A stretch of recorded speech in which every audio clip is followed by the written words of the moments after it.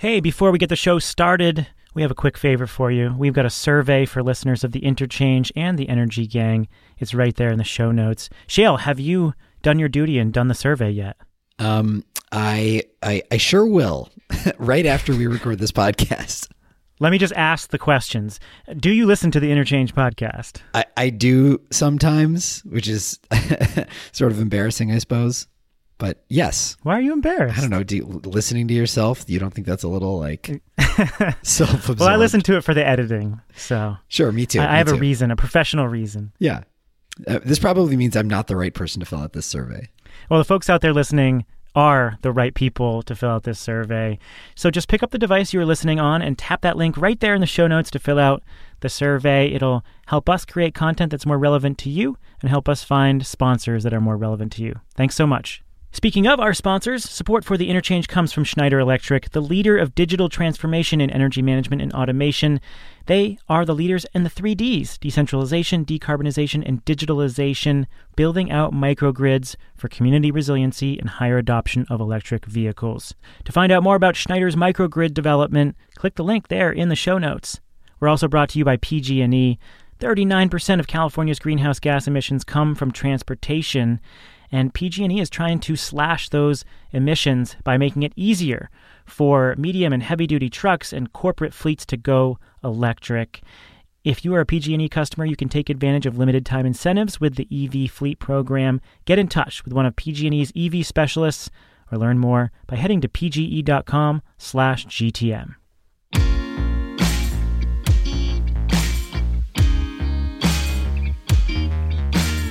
This is The Interchange, conversations on the future of energy from Green Tech Media. In Boston, I am Stephen Lacey. I'm a contributing editor at GTM. Welcome.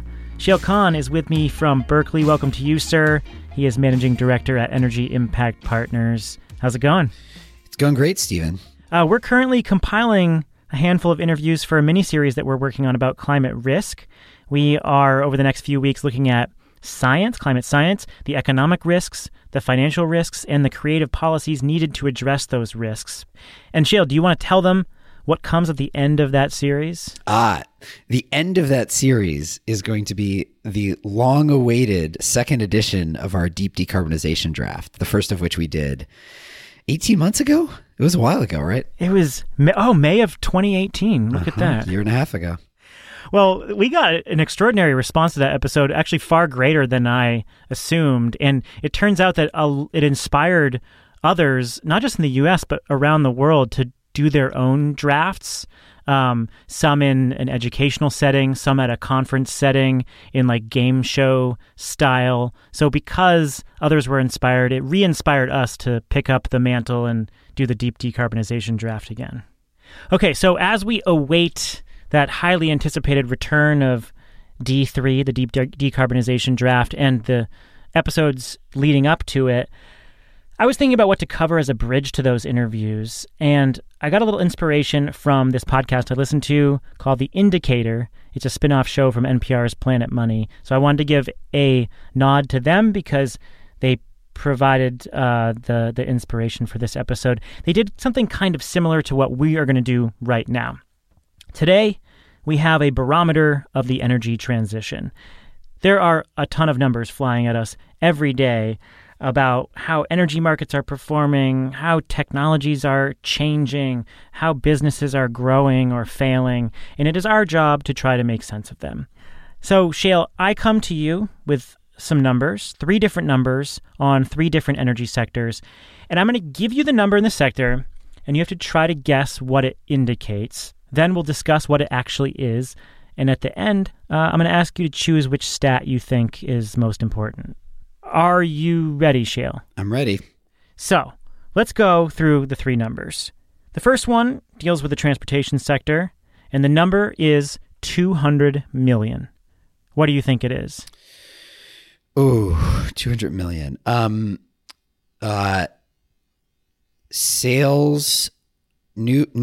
global new sales of trucks in 2018. Does that even make sense? No, that's pretty high, but you're on to something.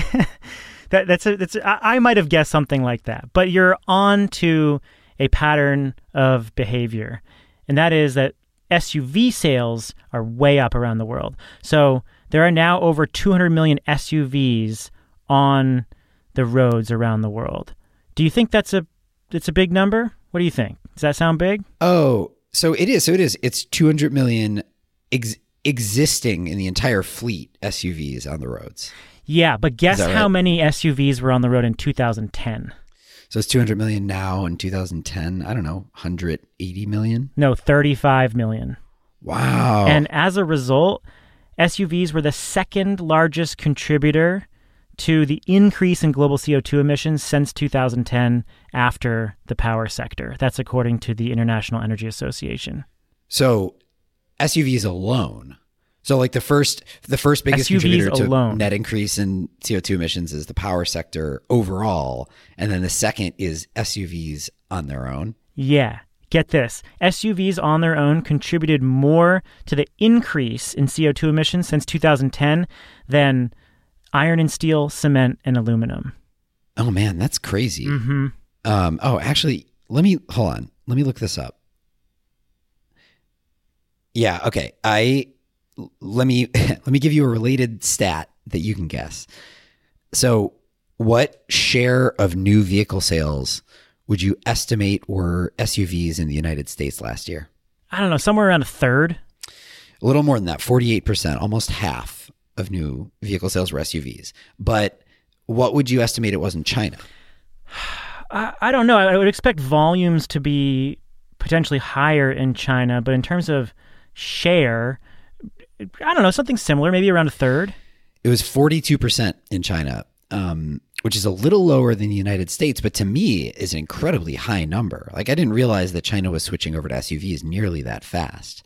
It means that globally, 39% of new vehicle sales were SUVs last year, up from 17% in 2010. So you could see how SUVs contributed a huge amount. Now, I guess the question is going forward, if we're thinking about SUVs as a contributor to greenhouse gas emissions, since the solution that we are largely banking on for light duty vehicles for decarbonization is electrification, the question is how fast will the same thing happen with SUVs?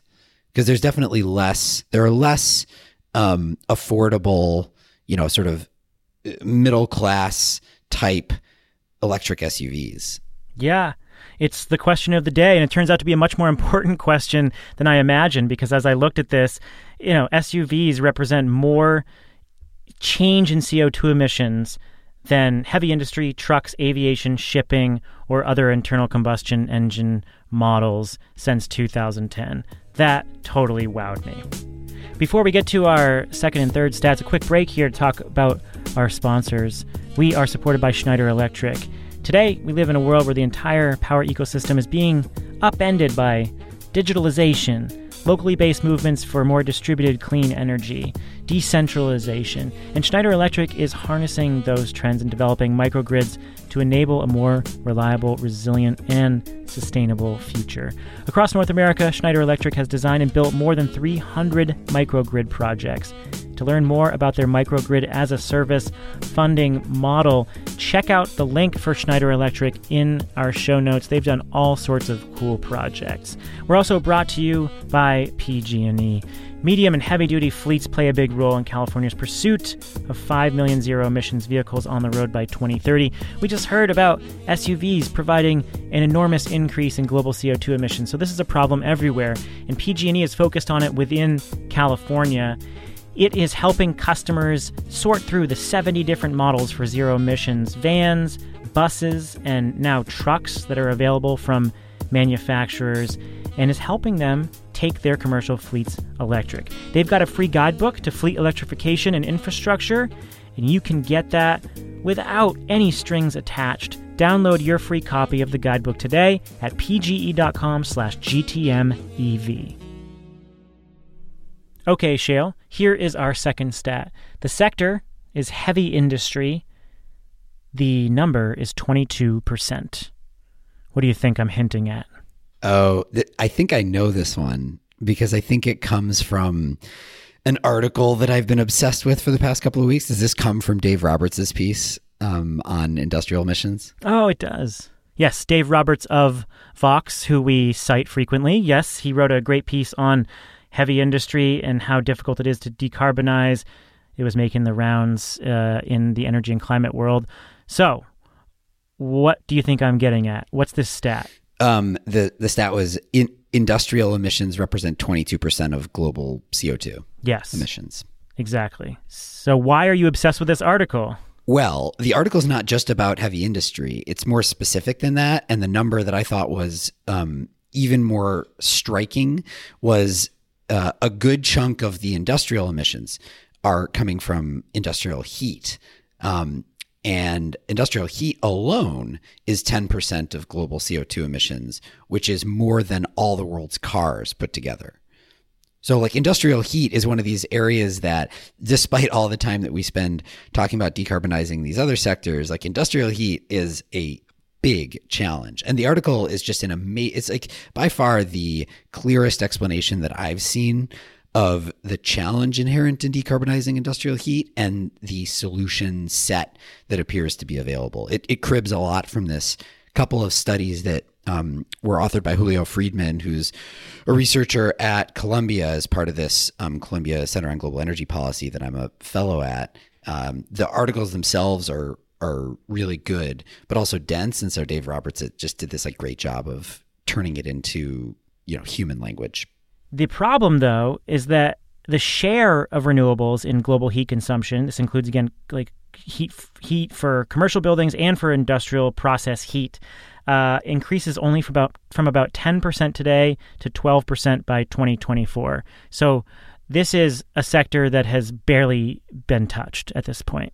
Well, and I think it's important to be clear about the difference between using renewables for space heating, which is, I think, mostly what you were describing, and then industrial process heating, which is what that article is about and which is what on its own represents 10% of global CO2 emissions. And, space heating is actually, I think, an easier problem to solve. Industrial process heat is a really hard problem to solve. And the study that Julio did, or the couple of studies that Julio did, basically laid out, I think, like 3 kind of categories of potential solutions for industrial process heat. Basically, one of them being electrify it, 2 being hydrogen, which can indirectly be electrifying it as well. You can use cheap renewables to produce hydrogen and then use the hydrogen, burn the hydrogen at a high temperature. And 3 being carbon capture and storage. And like the takeaway that I took from the article, at least, was today, your cheapest option is probably carbon capture, which I think, a lot of times when people talk about CCS, most folks are thinking about CCS to put on top of like a coal plant or something like that. And so that this raises this whole set of like political debates. You don't so often think about CCS to deal with industrial heat. But I think it may be like the earliest application of CCS that becomes really important. So the sort of situation is today, if you're trying to decarbonize industrial process heat, you kind of need CCS. But then the question you ask yourself is like, will hydrogen and or electrification come down the cost curve fast enough that it makes any sense? And I think that most people don't believe it will. There's also a bunch of other non-renewable energy or CCS technological factors that play a role in the difficulty in decarbonizing industrial heat. David really lays these out well. One is that you use this heat to create globally traded commodities, and so they're not necessarily priced domestically. So it makes it harder to price the carbon emissions within the boundaries of one particular country. The national governments protect industrial jobs, right? You don't want to penalize these sectors too much because they cherish them as job creators. When you think of the equipment needed in manufacturing processes or creating large pieces of equipment or machines, this equipment lasts a long time, many, many, many decades. So the changeover is very slow. And then you just have operational requirements for this equipment that are very inflexible. So from an efficiency standpoint, there's not a lot that you can tap from changing the operational parameters of this equipment. So it's very difficult. Yeah, it's also not monolithic, right? Different, industrial process heat is not one thing. It comes out of different industrial processes with different requirements. So, for example, one of the other things that I thought was interesting was the temperature at which you need to hit in order to achieve a particular industrial process. So like at the low end, paper and pulp, I think you need like 200 degrees Celsius, which is hot to be sure, but nothing compared to if you're doing glass, for example, which is like 1600 degrees Celsius.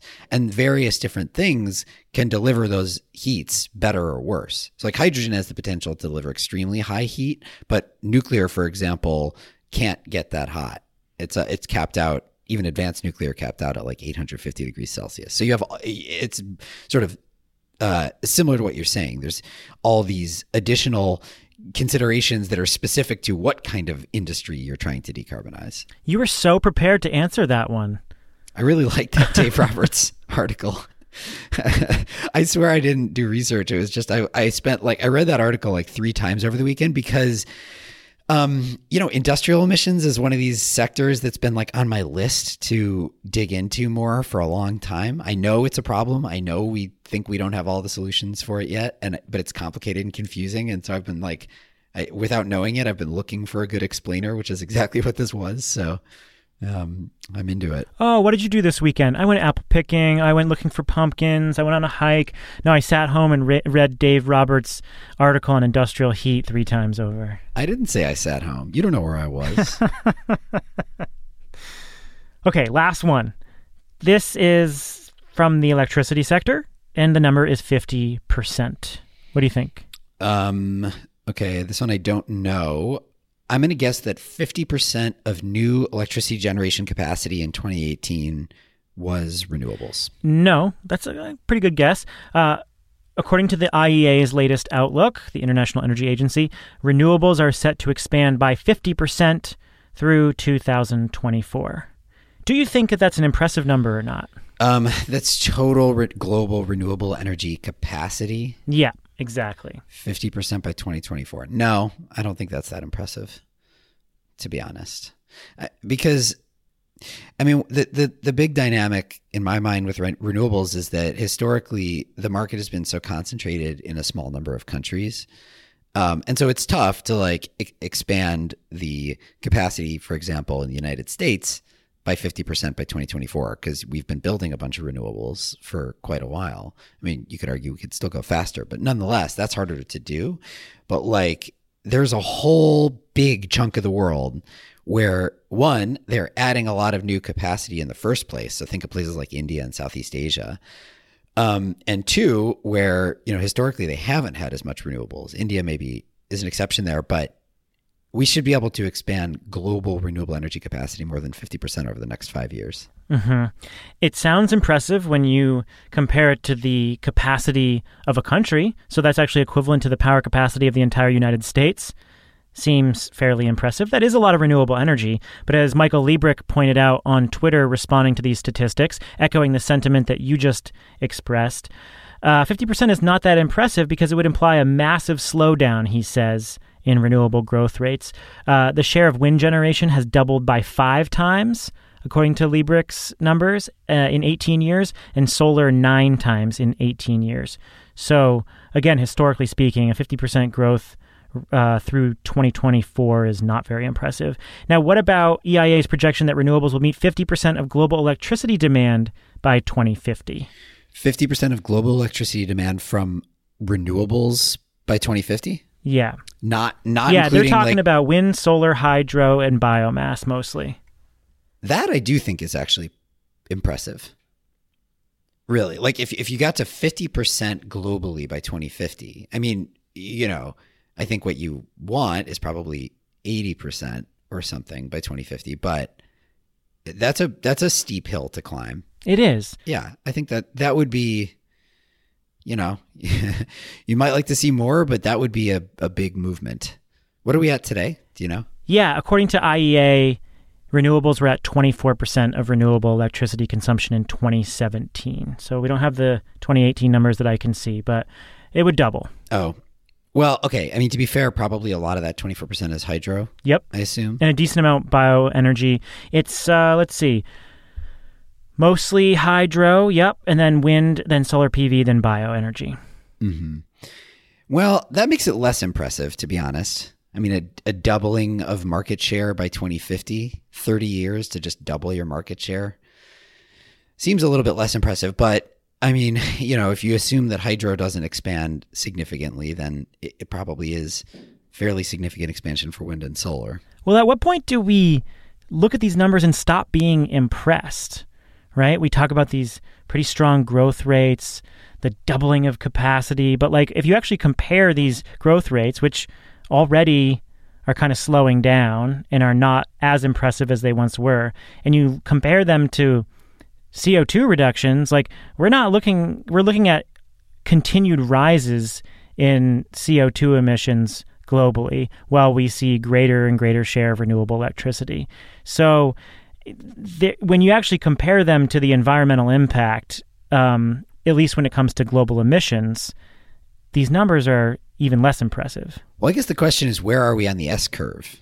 Assuming that the long history of renewables will look like an S curve, are we just, the optimistic view, I guess, for renewables would be that we are just entering the steep portion of the S curve and we've got 30 years ahead of us where it's steep growth, in which case going from 24 to 50% is super conservative?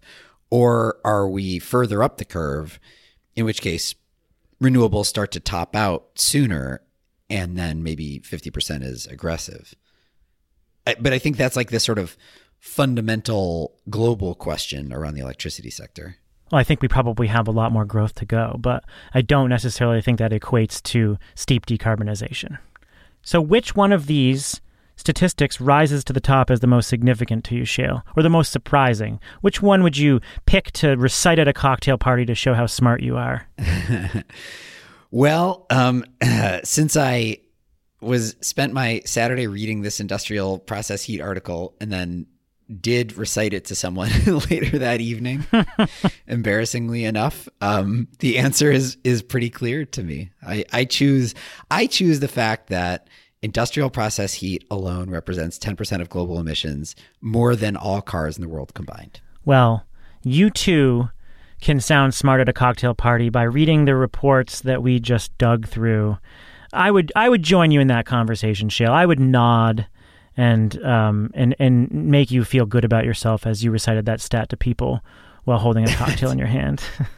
So it's a weird way to put it. I mean, not like you would engage in the conversation, but you would I'd be your hype make man. me feel good about myself. Thank you for that. Whoa, awesome stat. Wow, man. That's exactly what I'm looking for. You should come around with me to parties. Well, if you need an intellectual hype man, we can help you out. We have links there in the show notes for you to Dave Roberts' article, to the IEA reports with its statistics that we mentioned in the transportation and electricity sectors. And happy reading. That's it. A quick episode from us. Stay with us over the coming weeks as we explore different facets of risk as the planet warms. And we will cap off with a new version of the Deep Decarbonization Draft at the end of November. If you want to heckle us, praise us, or just politely pat us on the back, connect with us on Twitter. We're all there. The Interchange Show is there. Me and Shale are there. As always, send out a link to this show to anyone who you think would benefit. And thanks to Daniel Waldorf, who helps produce and edit this show alongside me. We are a co-production of Green Tech Media and Postscript Audio, and Shale Khan is my co-host. Thanks for listening.